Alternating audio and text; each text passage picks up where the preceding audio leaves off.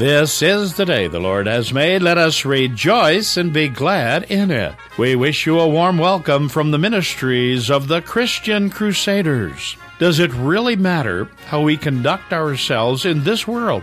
We're saved by grace through faith in Jesus Christ, so does it matter?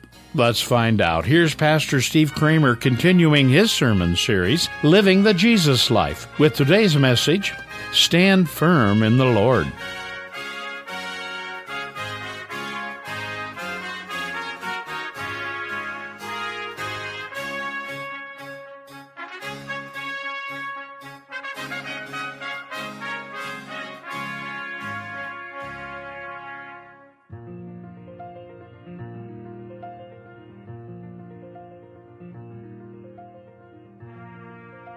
If we are saved by grace through faith in Christ, does it really matter then how we conduct ourselves in this world?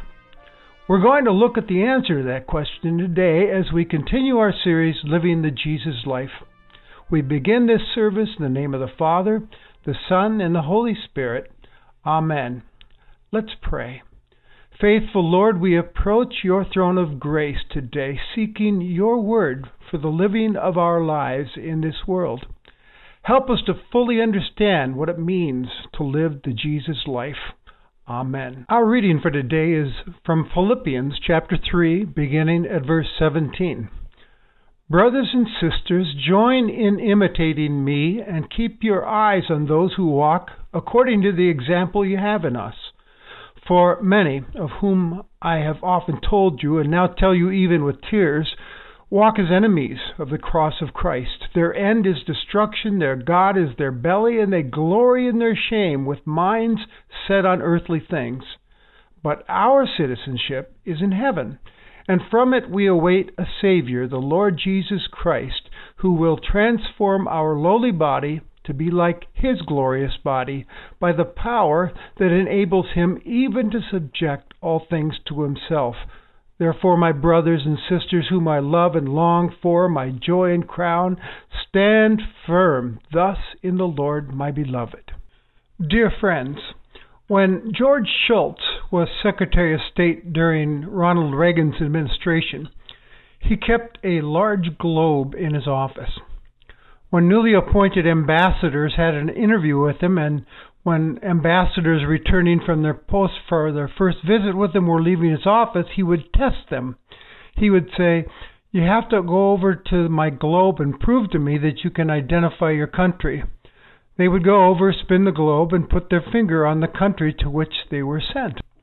When Schultz's old friend and former Senate Majority Leader Mike Mansfield was appointed ambassador to Japan, even he was put to the test. This time, however, Ambassador Mansfield spun the globe and put his hand on the United States, and he said, "That's my country." Years later, in 1993, Schultz related this story to Brian Lamb on C-SPAN's Book Notes, and he said, I've told that story subsequently to all the ambassadors going out, and I say to them, never forget you're over there in that country, but your country is the United States. You're there to represent us. Take care of our interests and never forget it. You're representing the best country in the world.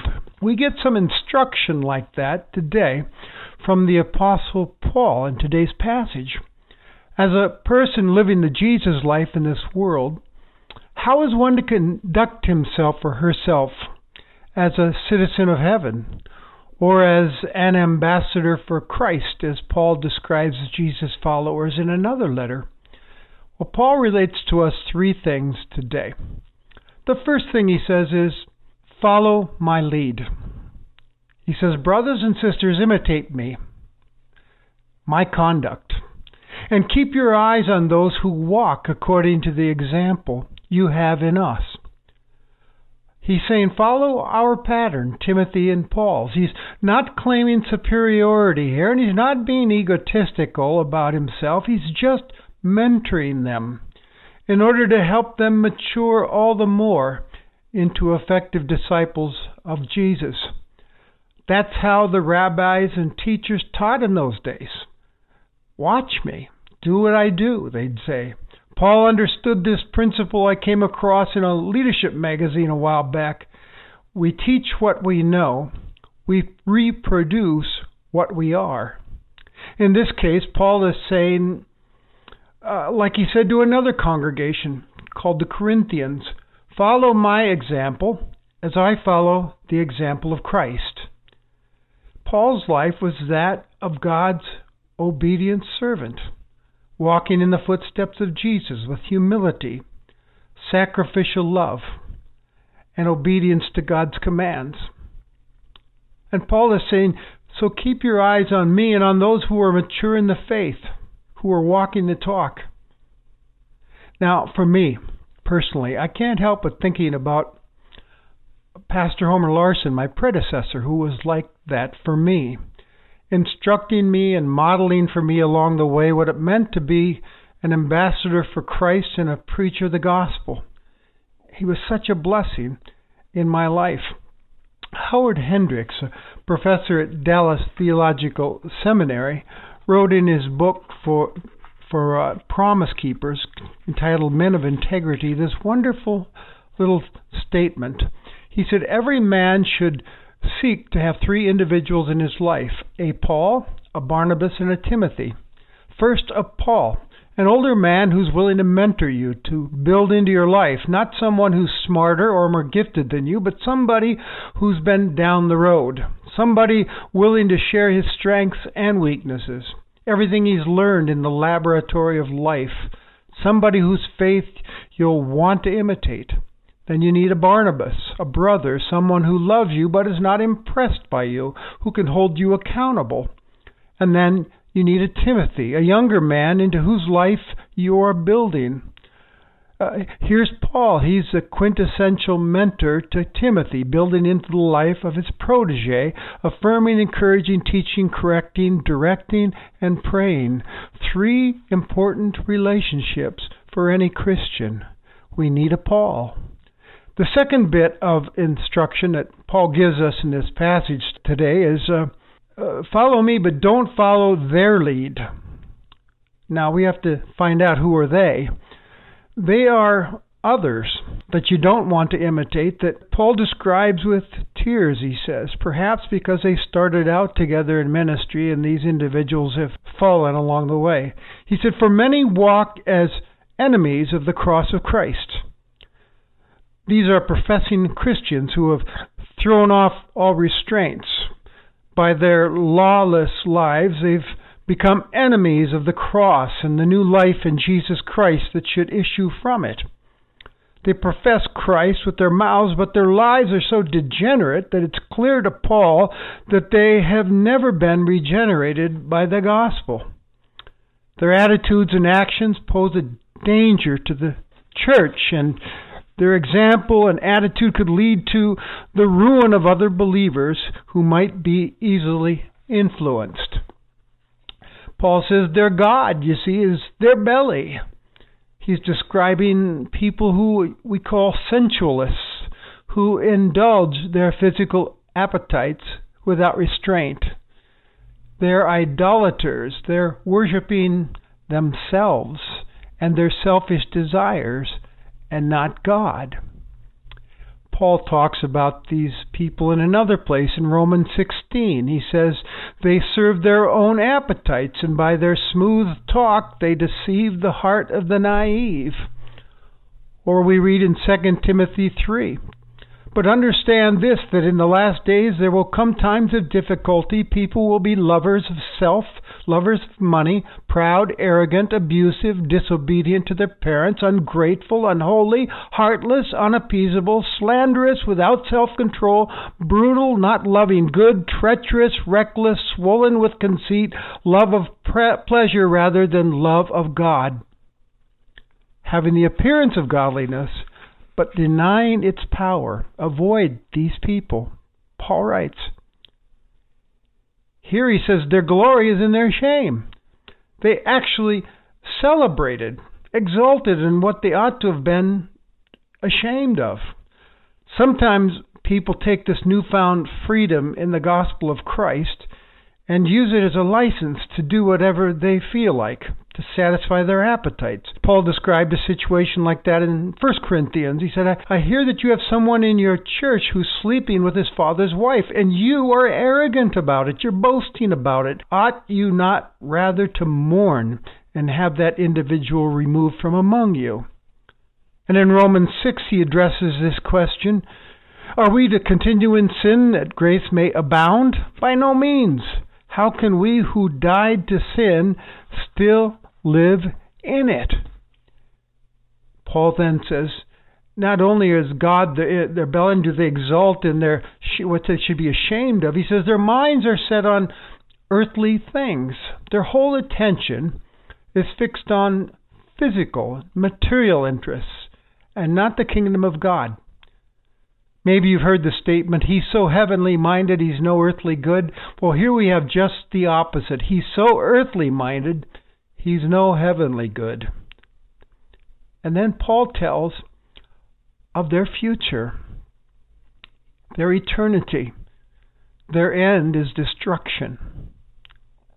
Their ultimate end is being eternally lost. It brings to mind to me a story that I think is apropos here. A hunter raised his rifle and took aim at a large bear. When he was about to pull the trigger, the bear spoke in a soft, soothing voice. Isn't it better to talk than shoot? What do you want? Let's negotiate the matter. Lowering his rifle, the hunter said, I want a fur coat. Good, said the bear. That's a negotiable question. I want only a full stomach. So let us negotiate a compromise. They sat down to negotiate, and after a time, the bear walked alone into the dense woods. The negotiations, you see, had been successful. The bear had a full stomach, and the devoured hunter had his fur coat. Satan's deceitful, you see. He wants us to negotiate the truth of God's commandments. You can be eternally lost, Paul says, if you follow the lead of those individuals he's just been describing for us. Third, ultimately, Paul says, follow heaven's lead. Remember whose you are, Jesus Christ. He says, but our, and that our is emphatic, but our citizenship is in heaven. Remember whose you are, that your citizenship lies in heaven. That's where we're headed. That's who we belong to, our God in heaven, and we await a Savior. He says, the Lord, meaning God, Jesus Christ, the Son of God. Christ is the title for a Messianic king. He's the anointed one besides. He's God, the Messianic king. The Philippians would understand this line of thinking, talking about citizenship, for they were a colony themselves of Rome. For many, that would be a point of pride. They'd have the rights and privileges as citizens in Rome, even though most of them maybe had never even been there. And they also had a responsibility to act as good citizens of Rome, to be obedient to the laws of Rome, to honor the emperor. So Paul, when he uses that citizenship analogy to describe living your lives as citizens of heaven, would really ring true for them as he describes living as the church in the world. That's us, he's saying. We're a colony of heaven. That's where our ultimate citizenship is. We belong to God. We represent Christ in the world. We are ambassadors for Christ, and our ultimate allegiance is to Christ alone, serving Him, walking in His footsteps. As Paul writes in Ephesians 5, be imitators of God as beloved children, and walk in love as Christ loved us and gave Himself up for us as a fragrant offering and a sacrifice to God. We live as citizens. As citizens, we are people with a very promising future, Paul tells us here. He says when Jesus reappears in power, He will transform our lowly bodies to be like His glorious body. Think of that. We are going to have transformed bodies like the resurrected Jesus. Bodies that are no longer weak and disintegrating, but new and eternal.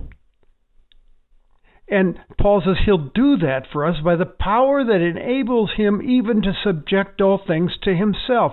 Jesus has power over all things, Paul is saying. He has the last word over everything. Like Paul says earlier in his letter, the day is coming when every knee will bow, every tongue confess that Jesus is Lord, God. He has the last word. Amen. Therefore, my beloved, whom I love as citizens, Paul says, here's how I want you to live. Stand firm in the Lord. We, as followers of Christ Jesus, are called to holy living, set apart for Christ alone. Stand firm in the gospel and in that citizenship as heavenly citizens.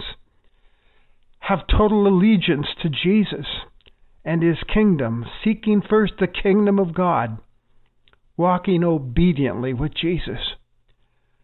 A Jesus follower, you see, is to be a Thy kingdom come, Thy will be done person for the rest of your days. And it begins with you, giving Him absolute sway over all your life. May your kingdom come and your will be done on earth as it is in heaven, beginning with me. I want to live for you, Jesus. It means longing to see His kingdom come when Jesus reappears, and in the meantime longing to see His will done all over the world while we wait for that great day. But it also means, may your will be done beginning with me. Christian writer Dorothy Sayers one time wrote, "It is not the business of the church to adapt Christ to men, but men to Christ." How true it is. And that's what Paul is talking about here. That's what he's shooting for. That our lives be lives that are adapted to Christ, to His kingdom values, having His character in us, doing the thing that He would do, loving as He has loved us. So, there you have another bit of helpful instruction from the Apostle Paul on living the Jesus life once again. If you are trusting in Jesus Christ for eternal life, which I truly hope you are, because you don't want to miss out on that, may you stand firmly attached to that Savior who gave Himself for you, and live each day and every day with this one desire: Thy kingdom come, Thy will be done, in my life, in your church, and on your earth as it is in heaven. For all the power and all the glory belong to you, Jesus, forever and ever. Amen. Would you pray with me? Lord, may Thy kingdom come and Thy will be done on earth as it is in heaven, beginning with us. Amen. Now, as you go on your way, may Christ go with you. May He go before you to show you the way, behind you to encourage you, beside you to befriend you, above you to watch over, and within you to give you His peace. Amen. You've been worshiping with the ministry of the Christian Crusaders. We pray today's message has encouraged you to be a follower of Christ Jesus and called to holy living, seeking first the kingdom of God, walking obediently with Jesus, and to stand firm in the Lord. If Christian Crusaders has touched your life in some way, we invite you to call or write. Send your letters and gifts to Christian Crusaders, 7401 University Avenue, Cedar Falls, Iowa, 50613. Or call us toll-free at 1-888-MY-FAITH. Our website, ChristianCrusaders.org, is credit card secure and a convenient way to help support this ministry. Christian Crusaders is a nonprofit, listener-supported ministry. Here's a way to make a life-giving connection happen today. Share Christian Crusaders with a friend, relative, or neighbor. They become aware of who Christ is and what He has to offer. Visit our website, ChristianCrusaders.org. It features this week's message along with previous week's messages. Visitors can also learn more about the CC Podcast, a series of authentic, inspiring, and below-the-surface conversations with people sharing stories of trusting in God. We think you'll find this podcast informative, inspirational, and a blessing to you and your family. Subscribe to the CC Podcast on your tablet or smartphone. Also, join us for the Daily Dose devotionals. Both are available free of charge using Spotify, Apple Podcast, and Google Podcasts today. We are thrilled you're able to worship with us this day, and we pray you will join us again next Sunday on this station. Conducting the service was our speaker, Pastor Steve Kramer. Christian Crusaders has been broadcasting biblical truth continuously since 1936.